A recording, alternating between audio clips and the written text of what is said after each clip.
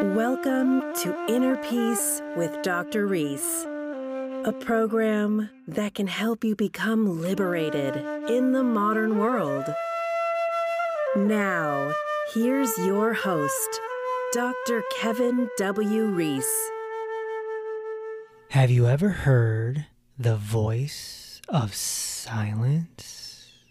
Welcome to episode number 64.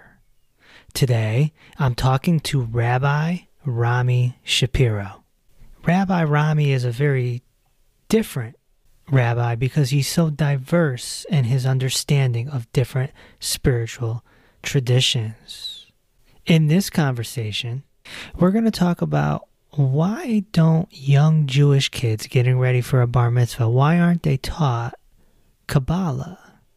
We'll get into his favorite story in the Bible, his relationship to the Tao Te Ching, his interesting way of teaching children about death, the work that he's done under the mystic Father Keating, his personal spiritual practice, and my favorite part, we're going to explore the mystical side of Jesus the Christ. Rabbi, thank you for joining me today. My pleasure. You know, I once heard you say, no matter what name you choose, whether it's God, Tao, Source, whatever, you said no matter what name you choose, it's going to be wrong. Right.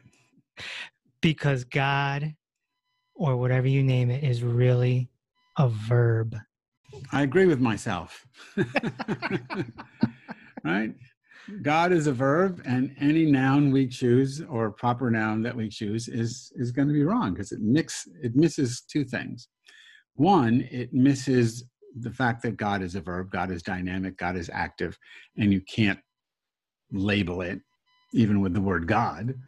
And two, as soon as you put a label on it, you've reduced it to some, I don't know, the story that goes with the label. So I am a firm believer in the truth of the opening verse of the Tao Te Ching that says, Lao Tzu says, the Tao that can be named is not the eternal Tao. And the corollary to that in Judaism is that, to me, the Bible is story, not history. But there's a story in the book of Exodus where Moses encounters God at the burning bush, and he asks God, "What's your name?" And God gives two names, both of them sort of verby.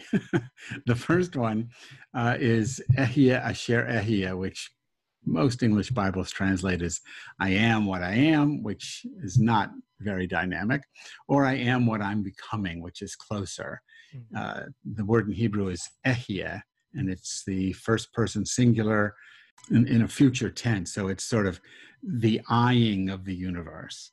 But it's so abstract that in the story, God says, oh, you know what? And I'm paraphrasing. This is not what it actually says. But right. God says, wait, here's another one that maybe is a little bit easier. And then God gives Moses the four-letter name of God, YHVH in English, Yod-He, Vav-He in Hebrew, which we render, not translate, we render as Lord. But the word Lord is antithetical to the actual Hebrew.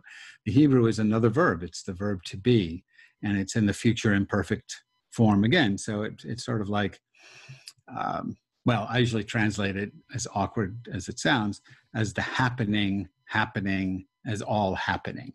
Right. So, that to me is God. And then the third, just to bring in another religion, is St. Paul's definition of the divine in the book of Acts, where he defines God as that in whom we live and move and have our being. I mean, that you don't get more Taoist than that. So no name actually captures the reality because it's just too big and too dynamic. And every name just sort of ruins the experience, because now you're trying to experience a concept as opposed to the actual thing happening in, with, and as you.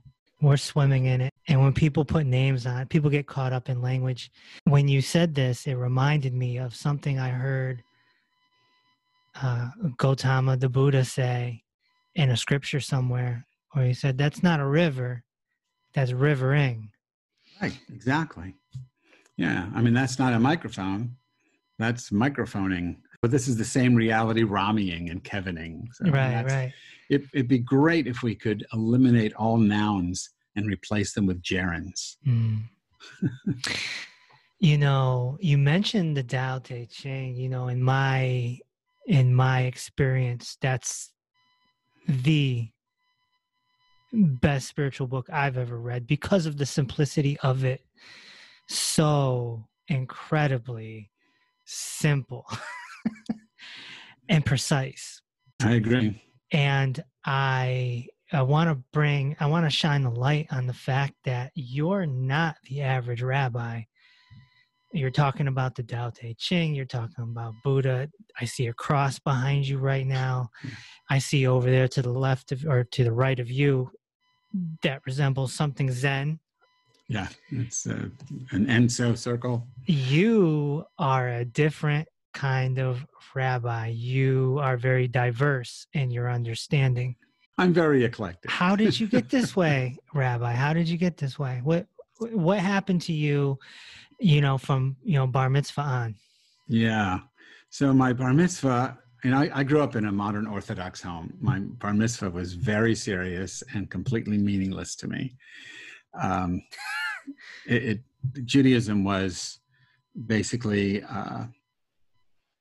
sort of ancestor worship and just filial piety, that kind of thing. Mm-hmm. So you did it because that's what you did.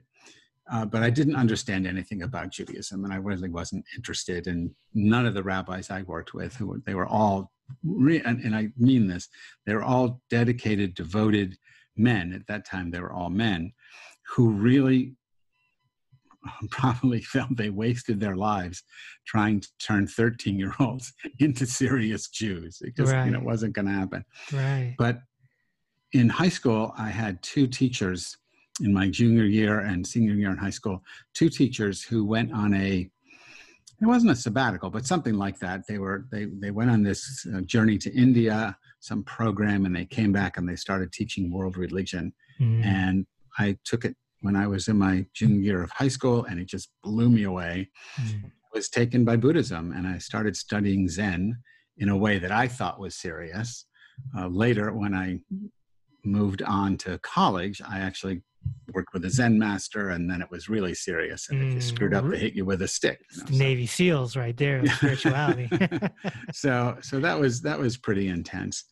But my experiences with meditation were always just outside any of these boxes, any of these isms or ideologies. And the truth is I was experiencing it, and it's chutzpahdik to say that, I experienced the truth.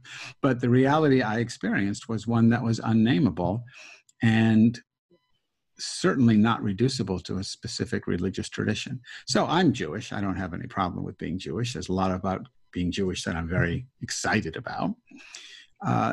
But I've also been initiated into the Ramakrishna order of Vedanta Hinduism. I studied for many, many years on Zen cushions. I have Sufi teachers. He's deceased now, but I studied for a very long time with Father Thomas Keating. I mean, I'm just interested in all these things. And Thomas Keating, that name sounds familiar. Wasn't he a Christian mystic? Yeah, Thomas Keating died a couple of years ago. He was, along with Father Basil Pennington, the founder of centering prayer movement in Christianity, where they took medieval Christian meditation practices and brought them into a modern setting. So I don't do centering prayer. I was never interested really in centering prayer. I have my own meditation practice. As a teacher, Father Thomas was amazing. I was with him since 1984 until he died a couple of years ago. Wow. So all these things just pointed me to some reality that was bigger than any religion allows. Right. But usually when somebody experiences all these different traditions, they don't necessarily become a rabbi. I was on a Zen retreat with Joshu Suzaki Roshi, who is my Zen teacher. I'm familiar. And, for all of his horrible #MeToo problems, and so many of these people have them. So I didn't know of them at the time. I didn't know that at the time, but subsequent to his death, I discovered all these things that, he had real issues. But as a teacher, at the time I knew him, he was very helpful, but very intimidating. And at one of these sessions, it was near the end, and he literally backed me against a wall. And I'm shrinking now in my 70s, but I was like 6 foot tall, and he was much shorter than me. And he just, got closer and closer and backed me up against a wall. And he knew, because this is my senior year of college, he knew I was planning to go to graduate school for Zen Buddhist academic training, to train in Buddhism at the university. And he was outraged. He said, that was a disaster. You can't learn Buddhism that way. And he said, don't go to graduate school, move to the monastery and live with him there. And I'd been there. I knew what it was like. It's not for me. And I just blurted out, Roshi, I can't do that. I'm going to be a rabbi. And then that was news to me. It was just, I thought it was just a way to get him off my case. But he said, oh, good, be a rabbi, be Zen rabbi. I said, okay, I'll be a Zen rabbi, but I'm not going to the monastery. He was absolutely right about graduate school. I was looking for what I had as an undergraduate, where I worked with a Zen, I worked with him, but I also worked with a Pure Land Buddhist priest who was both a PhD and clergy, and it's all about a living Buddhism. And what I found in the seminars in graduate school was a dead Buddhism, and I dropped the major right away and switched over to Judaism, where it wasn't more alive, but I wasn't looking for enlightenment. I was just looking for, a career path. So I ended up getting a master's in Judaic studies and then went on to become a rabbi, because I told the Zen master that I would do that. Unbelievable. But, I'm doing my best to be a Zen rabbi, whatever the heck that is. It's an unusual story. I have a similar path. I had a bar mitzvah, didn't understand it, didn't want to do it. Tons of pressure, right? At 12 years old, you're learning this, and you have to put on a quote-unquote performance in front of friends and family. Yeah, it's intense. I was sick of friends calling me Jew boy and dreidel boy at school. It's a lot for a 12-year-old. Dreidel boy. Yeah. And I, by the time I got to 18, I denounced it. Mom wasn't happy. Dad was from a Protestant family, though. So I had Christmas and Hanukkah. I had both spoiled, extra gifts. And I just didn't get it, Rabbi. I just didn't get it. And it wasn't until my late 20s I started learning things like Buddhism and the pineal gland and enlightenment and things of this nature. And you start getting it. And one of the things I came across in my studies was Kabbalah. And I said to myself, man, if they taught me Kabbalah when I was 12, maybe I would have stuck with this Jewish tradition thing. My gosh, why aren't they teaching Kabbalah? Yeah, so I have a couple of thoughts on that, because I've taught, when I was a synagogue rabbi, we had, bar and bat mitzvah training, and we didn't teach Kabbalah. I think that Kabbalah is really for an adult. I mean, if you really want to get into Kabbalah, you have to be literate in the Bible, and you have to know enough Hebrew to be able to play with the language and the numerology and all this stuff.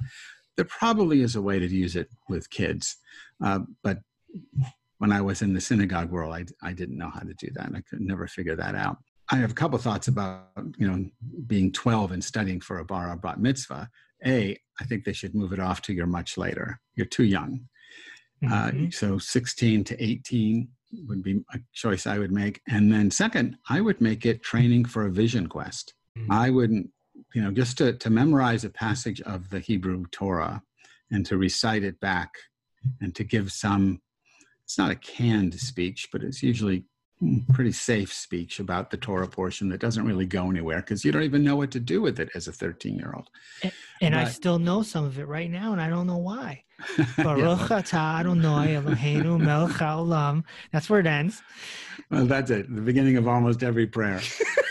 But if it were a vision quest, But I had this idea to create a vision quest where the kids spent a year studying mystical stuff, studying meditation, all within a Jewish context. It's all in Judaism, studying the ethics that flow from Jewish mystical teachings, and then taking them out into the desert, because Judaism is a desert religion. And go out into the desert. You know, when Jesus tries to make sense out of his baptism, he goes into the desert. I mean, he's Jewish, so he goes into the desert. To take kids out into the desert and to teach them how to have, to invite a vision, the way, you know, Jacob has visions and the prophets had visions. So to take them out, and they'd be monitored. You can't just leave a kid out in the wilderness, you know, for a week. But there'd be adults who were there in case. But really to train them to be out there alone in the desert and to see what happens. Because my experience in the desert, and I wasn't 12, but I was, I don't know, maybe 19 was my first Sinai alone experience. And something happens. I mean, the geography of the desert is, to jump from geography to something more abstract, the geography of a desert is empty mind, shunya, it's emptiness. That's right. And my experience in the desert, and now I have the same experience daily, my experience in the desert was that you started to hear something. I didn't hear voices. I didn't hear that. But I heard this, well, sort of a hum or a hiss, or it's hard to define. I've heard it. Yeah. I mean, in Hinduism, it's called nada yoga, sound yoga. Yes. In Judaism, it's called kol damama daka, the fragile voice of silence. Yeah, it reminds me of almost like a radio switching, like something like that. This morning, I get up, my normal thing, 4:30 in the morning. I wash up a little bit and I sit, I chant, I work the mala beads, and then I sit in silence. It's very quiet in the house at that time. And I just listen. I mean, that's the core teaching of Judaism is, you know, Shema Yisrael, listen. And so I listen. I listen to whatever I can hear as far out as I can hear it, which isn't much at 4:30 in the morning. But then I start listening, not inward and outward, but just listening, sort of passive listening. And then I can hear that sound. And I'm told, and I'm agreeing with it only because it's romantic and cool, I'm told it's the sound before Om. It's that primal sound of the universe happening, or the divine happening, or, you know, whatever you want to call it. But, you know, I'll settle with the fragile voice of silence that you get from the Book of Kings. So if you could train kids to go out in the desert and have that experience, and then to have that experience lead them to the realization of their own divinity, because everything is God, and then to have that lead them to the core ethical command of Judaism from the Bible's point of view, which is Genesis 12:3, be a blessing to all the families of the earth, human and otherwise. Boy, that's a bar mitzvah. That's a bat mitzvah. Yes. So I would have stuck around for that. Yeah, I would have been enticed by that too. But when I tried to actually implement it, taking kids into the desert is a bad idea. Yeah. But when we're silent and we can make the language stop, that's when we invite something to happen. If you don't get attached to the language, the chatter, if I have to stop all the chatter first, I probably could spend the entire time trying not to have the chatter. But if I can allow the chatter to be just part of the noise of everything else that I'm hearing, I always hear that sound. I don't want to say behind it, because it's non-local. I don't know where it's coming from. It's not in or out or behind, or it's just this amazing sound. And I just focus on listening to that. It's very comforting to rest in that sound. The audible life stream, some people might call it. Yeah, right. That's nice. Yeah. When we get this silent, aren't we inviting the what's called the Shekhinah in Kabbalah, the connect? Yeah. Well, that may be what we're hearing. So I'm very biased when it comes to Shekhinah. I believe just what we said at the top of the show, that God is the happening, happening is all happening. God is everything. And as such, God has no form, no gender, right? But at the same time, in Hinduism, they talk about this concept of Ishwara, your personal experience of deity as a person. So it's not that God is a person, but lots of us, either because we crave it or because it's just happens to us, lots of us experience God in some kind of form. So I have a deep respect for Buddhism, a deeper respect philosophically for Taoism, but the language of Hinduism suits me better when I'm trying to explain Judaism and Buddhism. Hinduism language helps. And in Hinduism, you have the notion of Nirguna Brahman, the Brahman without form, and then Sadguna Brahman, the Brahman with form. And the form that appears to me is Shekhinah. Shekhinah is a woman. She has many names in the Jewish tradition, but she is the first happening of the divine. We learn that in the book of Proverbs, chapter 8. In chapter 8, verse 22, she just starts talking, and she says she is the first of the manifestings of the divine. And in Proverbs, she's called Chachma, wisdom, or Sophia in the Greek. So my morning practice, I've written 2 books on this and a third one in the works. I experience the Divine Mother as my Ishwara, and she's my gateway to the non-gendered divine. But every morning I'm chanting to her, I'm working a mala, the mala beads, reciting Chachma over and over and over again with a variation on the Ave Maria that I was taught in a mystical experience in Nazareth in Israel or Palestine. It is the Shekhinah, it's the sound of the Shekhinah, it's the presence of the Shekhinah. And I think that's what we're experiencing when we experience that sound. You just mentioned formlessness. That's key in the understanding of this whole shebang that we're in. When I think back to the famous thing that God said in the Bible, in Genesis, make man in my image, right? I say to myself, well, if you're formless, that means we're really formless. People mostly have the concept of, well, he was a man, and that's right. The guy in the sky, and we look like him. But well, that's the trap of language, right? Yes. We refer to God as he, which is wrong. Yes. And just the way you translate it, let us make man in our image. The Hebrew doesn't say that. The word for man and woman comes later in the text. The word that is used in that Genesis 1:26 verse, it's Adam, which comes from the word Adamah, earth. So God says, let us make the earthling in our image. And then it says male and female were created. So if we say God is formless, and this is again why I like the Hindu way of doing it. If we say God is formless, then God is not non-dual. God is not everything, because formless is opposed to form. So God is formless and form at the same time. So yeah, God takes on infinite form. You, me, the microphone, the computer, lamps. If it exists, it's God, because God is existing as all existent. So what we have to do, this should be Judaism's mission. Yes.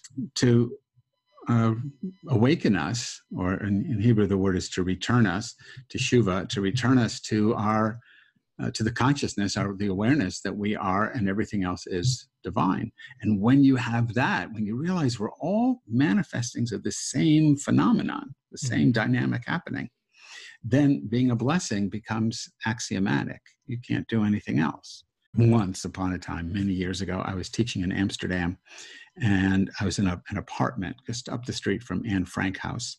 I got a call from the people who were hosting me, and they said there was a rabbi who they said flew in from Israel, and he wanted to meet me. How he knew I was there, I have no idea. But I said, okay. So I never met this guy before. He walks in. I offered, tea, sit down, talk. He didn't sit down, didn't take off his coat, he just stood there and said, I have one question. He goes, what's the heart of Judaism? It was very Zen-like, like, what's the sound of one hand clapping? And without thinking, because if I thought, I couldn't say a thing. But without thinking, 2 words just came out. And I said, it's teshuvah and tikkun. Teshuvah, returning to your true nature as a divine happening. And tikkun, healing the world from that place by being a blessing to all the families of the earth. And he said, I like the answer, and he left. So I like the answer too. I can't take credit for it because I didn't think of it. I just verbalized it. Yeah. But it stayed with me, and I think it's absolutely true. Because you're so diverse in your understanding, is that why you're not a Hasid in the Hasid? No, I tried to be a Hasidic. Yeah, I was at one time, still am, I guess, sort of taken by the whole Hasidic ideal, my romanticized version of what Hasidism is. And I tried when I was studying in Israel for the first time in the 70s. I really wanted to become part of the Chabad school of Hasidism because it's very intellectual and very mystical at the same time. And I went to live at their village, Kfar Chabad, in Israel, and I lasted like 2 to 3 minutes. I mean, I got there, I said, whoa, this is too intense. This would be like going to to Saki Roshi's monastery. It was, no, I don't like boot camp. I'm not really into this. So I couldn't do the lifestyle. It was too rigid, too strict. When I started working with my own Rabbi, Reb Zalman Schachter Shalomi, who's from that school, the Chabad Hasidic tradition, but who modernized it. When I started working with him, I felt at home because he himself was like this. He was into all these other religions as well as psychedelics and stuff that I don't know anything about, but he was a real pioneer in spiritual exploration. And he made it, I found a place of welcome and comfort with him because he and we could both borrow from a million different traditions to explain what we were experiencing. Right. And when I became a chassid of his, I adopted a lot of the trappings of, so I wear only black and white. Now, he didn't wear a striped shirt, but, I dress a lot closer to Chabad, and I've always kept kosher. I grew up that way. I'm a vegetarian, so it's easy, but I still keep kosher. I have my own version of Shabbat. So I keep the core rituals of Judaism, and I study the texts all the time, daily, because I find so much value in them. I'm lucky in that I was trained how to unpack them. Not just in rabbinical school, which is not the focus of rabbinical school, but with all the other mystics that I've worked with, Jewish and non-Jewish. They've taught me some of them taught me how to use the Hebrew in a mystical way, which allows all kinds of depth to arise in the text that wouldn't have come up otherwise. And some just how to experience the text in a way that allows you to get to the heart of it without being hung up on the linguistics alone or the cultural limitations that the text carries. In 2012, I went to an ashram, and I didn't even know what an ashram really was. I just learned about it, and I went. Where? In New York. Sri Brahmananda, who passed away in, I want to say, early 90s.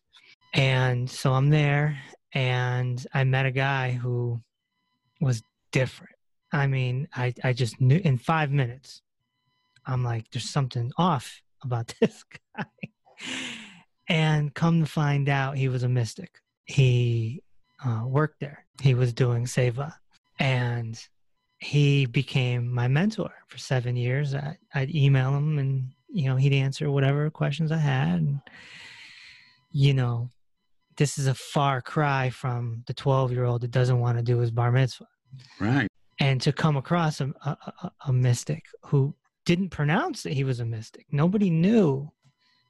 He walked around. He didn't really talk unless you spoke to him or hi, bye. Later on, he would describe himself as a sober mystic. He was very low-key, doing his own thing.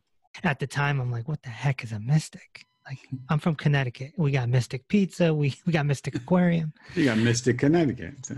Unless, what's going on here? And I was introduced to this whole thing. And my entire 30s has been this mystical journey. And so I heard you say mystic a few times. Isn't it interesting that someone can be a mystic and not even have a tradition? They don't have to be Jewish or Christian or Sufi or Zen. Yeah. So for me, a mystic is a person who isn't satisfied with a secondhand experience or understanding of reality. A mystic wants to, like the Bible says, taste and see, or, a direct, like in Zen, a direct perception of reality without, words and concepts. It seems to me that you can have mystics who start in a tradition and mystics who are not attached to a tradition. But in the end, mystics can't be limited to a tradition. But I don't call myself a Jewish mystic. If I were going to say I was a mystic, I would just have to be a mystic without an adjective, because it's too limiting. You could say, if you call someone like a Christian mystic, it's someone whose practice that leads them to the mystical awareness is from the Christian tradition. I suppose you could do that. But the experience itself isn't Jewish, Christian, Buddhist. I mean, if you have, this is my bias, but if you have Christian mystical experiences that are just within the Christian box, then you're having maybe a deep Christian experience, but that's not experience of reality, which is fundamentally without a box, the Tao that cannot be named. I was once with, when I first started studying with Father Thomas Keating in '84, he invited 12, what he called mystics, contemplatives anyway, from 12 different traditions to live with him in his monastery for a week at a time. Every year we went. And the whole idea was we would have lengthy periods of meditation, each person doing her own thing. And then there would be times of dialogue where we would talk about our experience. And the first rule of this group was don't talk about the group. But the first rule he had was you can't use language formulations like we Jews believe X or we Catholics believe Y. He says, I don't care. He says, what do you experience? Not what do you believe? What do you know from your experience? Right. And it became, to me, abundantly clear that everyone was having the same experience, or everyone was having the same non-experience. They were all dropping their egoic self and their Christian self and their Jewish self, all fell away. And whatever was left is what they tried to share when they came back into their embodied form. But whatever that experience was, I think it is unlabelable and universal. We all have the capacity to experience it. Again, language is a problem because there's nobody there to experience it. If I'm in meditation, I'm going, whoa, this is an amazing experience. I'm just hallucinating. But there are moments when you're just not there. I mean, even maybe for someone who's had it, it makes no sense. But it's very difficult to describe. Yeah, language is very limited. Yeah. Earlier, you mentioned you had a really deep connection to Taoism. What is it about Taoism, maybe Lao Tzu, that you're connected with? But the Tao Te Ching, the 81 poems, just speak to the nature of reality and how best to navigate it. But you don't have to really believe anything. You just have to observe reality as it is. Yeah. And the practice, for me, that stems from my interest in Taoism is Qigong. So I've studied, I'm not a Qigong teacher, but I've studied Qigong. I have a Qigong teacher. Learning the movements of Qigong to what sort of surrender your body to the flow of the energy, the flow of Qi, is a very powerful thing to do. Before COVID, when I would run retreats at retreat centers, face-to-face stuff, we would always start every morning with Qigong. In fact, I took a group to Israel a couple of years ago, and every morning I brought my Qigong teacher and friend with me. He's a Qigong teacher, he's a Buddhist lineage holder, and he's an Episcopal priest. So he wore a lot of hats on this trip. But every morning while we traveled through Israel, we were on the rooftops of hotels, we were on mountaintops doing Qigong. And it was really powerful. Okay, so we talked about being a mystic. I want to ask you a question about the most popular man that walked earth. Was Jesus a mystic? Yeah, I would say yes, without hesitation. I would say Jesus is a mystic, defining a mystic as somebody who wants a direct experience of the divine. I think that his realizations come out. You never know if he said any of the things that the Bible says he said, but let's assume. If he didn't say them, then somebody said them, and the somebody who said them is the mystic. But crediting Jesus with, especially the stuff he says in the Gospel according to John, when he says, I and the Father are one. I am the vine, you are the branches. I mean, this kind of non-dual insight is absolutely the mystic insight. And then when he says to love your neighbor as yourself as a direct outgrowth of the unity or the non-duality of the divine, I mean, that's the whole thing. We're all part of this singular dynamic reality, and we have to love all of its manifestings. So I think he was absolutely a mystic. I think he was also, if you want to take it a little further, keep going. In the Jewish tradition, this is from Martin Buber, the philosopher Martin Buber in the mid-20th century. But Martin Buber said he was a Lamed Vavnik. So a Lamed Vavnik, the word means 36er. There's this teaching from the Talmud, Rabbi Abaye, about 1600 years ago, sort of spilled the beans. This was a secret, and the Talmud is just layer upon layer of just rabbis babbling on. And all of a sudden, I don't know what they were talking about, but all of a sudden he just blurts this out. And he says there are always 36 people. That's the Lamed Vav idea.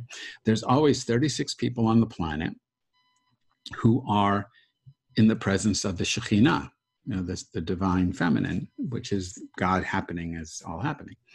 So there's always 36 people. So in the Jewish tradition, what grew up out of that was this notion that at any given moment, there are 36 people on the planet, self-realized or God-realized individuals. Right, enlightened, yeah. Right, enlightened individuals who are doing this, this blessing work. And because they're there, the universe or the human civilization doesn't collapse under the weight of its own ignorance and arrogance and greed. So traditionally, the idea is that it's a fixed number of 36. So you're born one of these guys and you die. It can be men, women, right? But and then when one dies, another baby girl, Lamed Vavnik, is born. So there's always a new one coming every generation. Wow. But what happens when they're supposed to be hidden, they're called hidden saints. And when they're outed, they're usually in big trouble because people don't, for all the love they exude, people become very frightened of them. So you can talk about, what happens to Jesus? He's outed. His mother outs him in the wedding feast at Cana when she says, my kid will take care of the lack of wine. But every time he does a miracle, almost every time he says, don't tell anybody, just go. And they always go, yeah, I won't tell anybody. And then they tell everybody. And he ends up being crucified. You get Mansur al-Hallaj in the Islamic tradition, who had some mystic experience, and he runs out and he says, Al-Haq, I am truth. No, he doesn't mean me, Mansur, I'm God.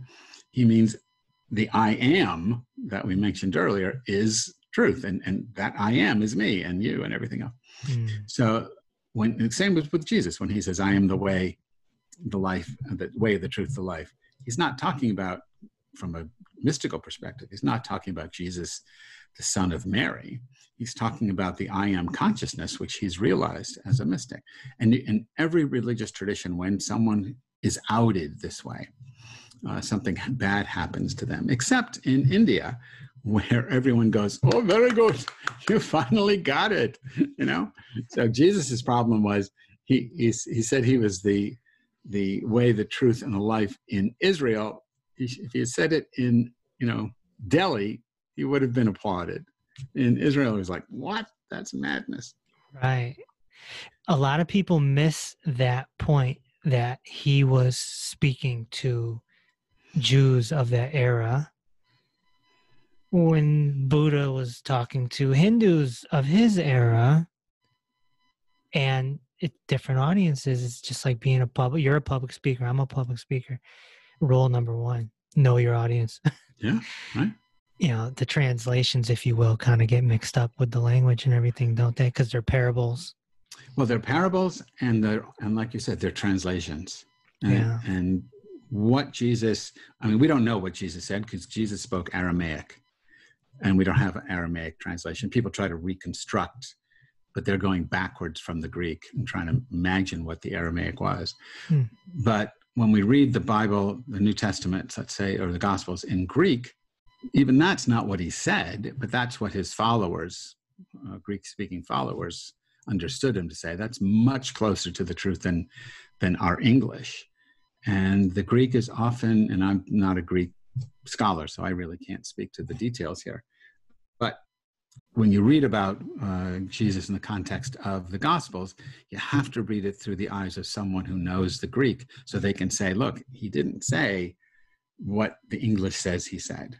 It's like in the Hebrew, it doesn't say Lord when referring to God. It just doesn't. It says Yod He Vav He, and that means the verb happening. And someone else put Lord in there, and everyone just translates it that way. But that's just a habit, not the text. So everything gets confused when we think the English is the actual, the original text. So you got to know Greek, you got to know Hebrew, you got to know Sanskrit, Pali. There's Chinese. Yeah, they kind of piece it together. The interesting thing is how, there's such a big gap in his story. And all of a sudden he kind of comes back at 30 and boom, here's my ministry. Right. What was he doing before that? Do you think he was traveling with the Essenes? Did he go to India? Did he learn about Krishna? I think he was in grad school. But maybe he was in grad school in India. There's all these theories. Yeah. There is something called the Jesus Sutras in India, which are ancient stories about Jesus living in India. I don't know, maybe the Essenes, but maybe he goes to India, because they're trying to say he gets his wisdom from someone else or somewhere else. And I don't think that's necessarily the case. I think that he was a mystic, a natural born mystic, and that all mystics ultimately say the same thing. Yep. And why not just credit him for having the ability to have that experience and then translate it in his own way? Why does he have to his audience? For his audience. Why does he have to learn it from somewhere else? Right. Maybe he did, or maybe he experienced it and then went off. I had my first experience of this kind of thing when I was 16. And then I went off to study with Buddhists and Hindus and Jewish, all these people, to help me understand what I was experiencing. Maybe that's what happened. But yeah, it's the lost years of Jesus. And one of the great things you can do with that is you can invent a whole, fan fiction to fill in those lost years. What I want to know is, where's he been since he was resurrected? Right. Now, we could use him. He should come back. People wouldn't know what to do. They're too busy looking at their phones. Well, maybe he would come back as an app. What's your favorite story or most meaningful story from the Bible that resonates with you? I like the story of Elijah and the still small voice. So very quickly, Elijah is being hounded by his enemies. They don't like his message. And he takes refuge in a cave. And he's in the cave, and the voice of God, he hears the voice of God. And the voice says, "Why are you here, Elijah?" And so Elijah starts to pour his heart out. I'm trying to do what you want from me, and the people hate me, and they're chasing me around. They want to kill me, blah, blah, blah. It's all this whining. It's like he's talking to a therapist. And then God says, well, go outside of the cave. And then he has this experience where he sees that there's a great fire and a great earthquake and a great tornado. And he looks into these elements. And the Bible says, and God was not in the fire or in the earthquake or in the tornado. And then after the passing of those three things, he hears the kol damama daka, this thin, fragile voice of stillness or voice of silence that you and I were talking about a while ago, that primordial sound. And then again he hears, why are you here, Elijah? And he didn't get it. I mean, the first time he thought it was an egoic question. Why am I here? I'm here because I'm threatened. And I'm scared. After experiencing these, the fire represents, emotions and anger, and all these, the three things are all about things that happen to us as we are, what would you call it? I guess being purged or purified in order to have the experience of this sound. And then he has the sound experience, but when he hears the voice saying, why are you here? He goes right back to the egoic. It's this sad story about a guy who's given the opportunity to completely awaken, and he can't. I like the story because I think, maybe there's hope for me yet. Maybe I can do it.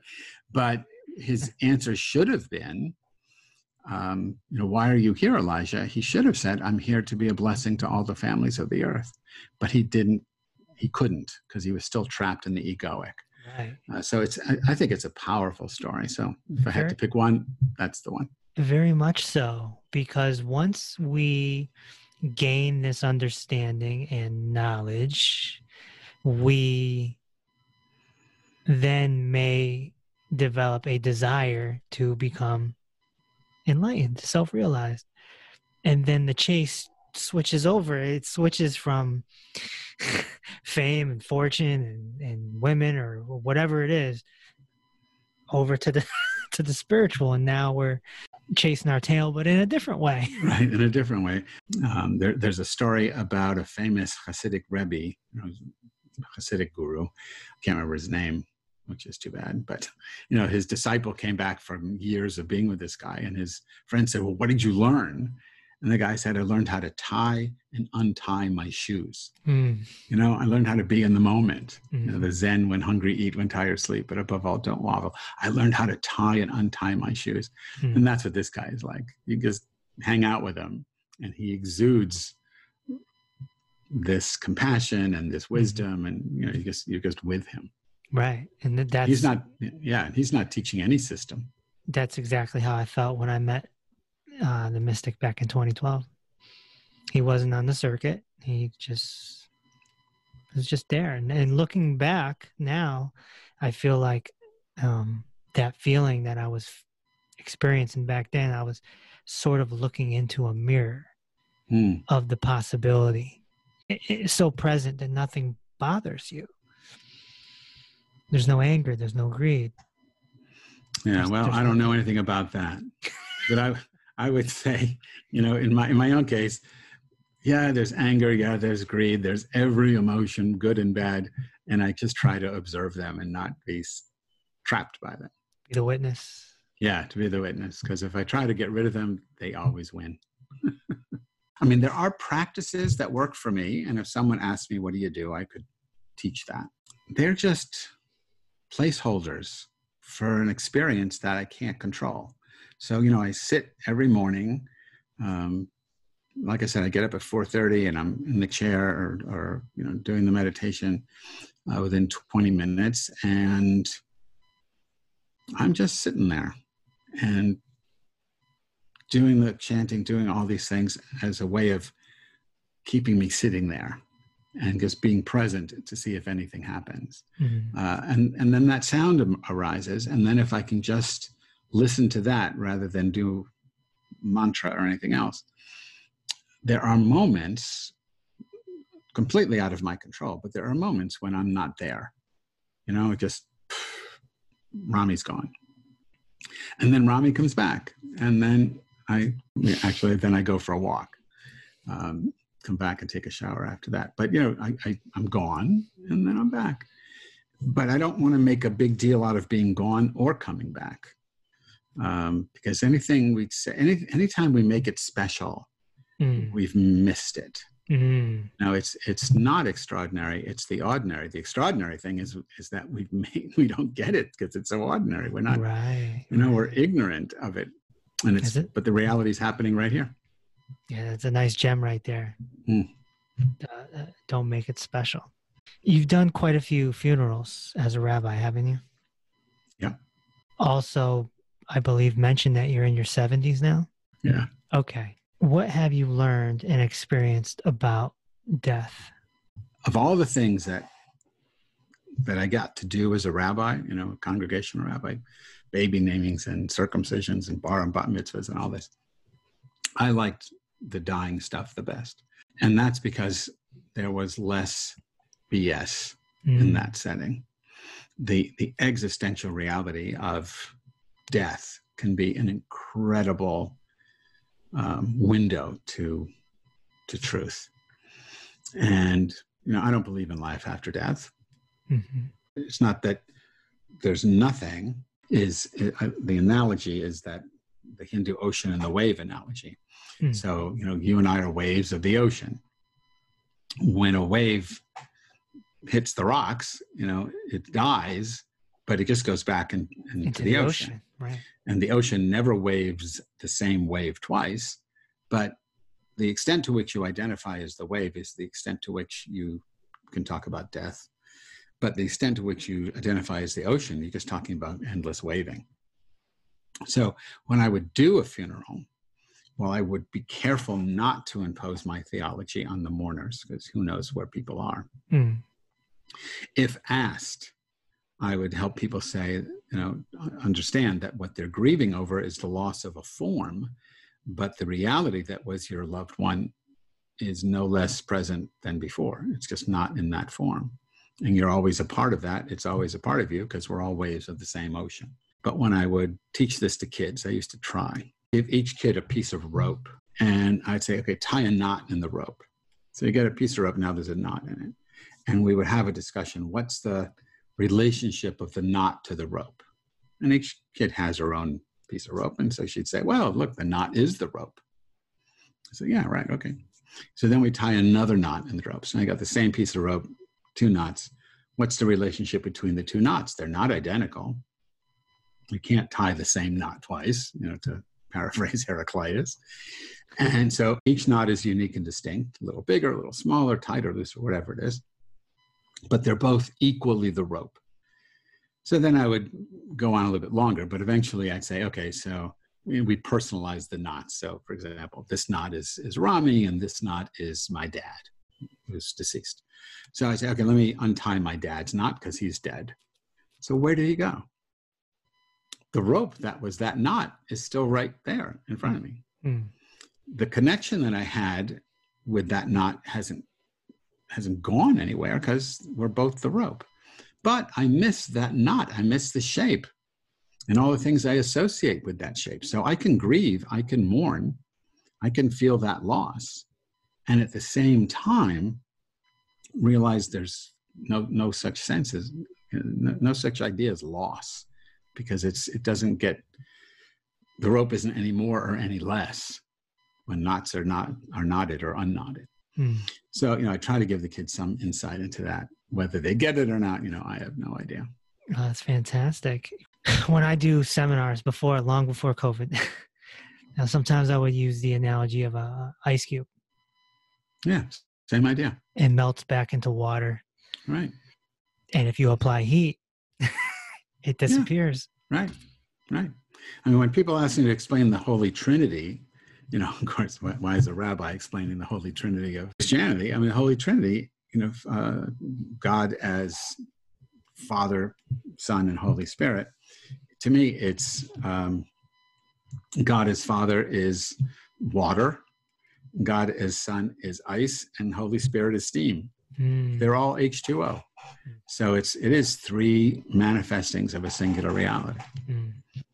So If Well you're said. into this mystical metaphor stuff, you can make anything work. That's right. As we wrap up here, where can people find you to come say hello on social media? My website is rabbirami.com, RABBIRAMI.com. And my foundation that I co-direct is the One River Foundation, which is One River, ONE, oneriverfoundation.org. And you can find me at both places. The last question. What's the one word you would give to someone that wants to meet God / find enlightenment? The one word would be listen. Listen.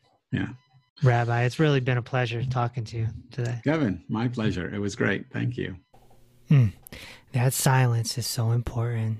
And I've been trying to stress that silence to you since episode number 1.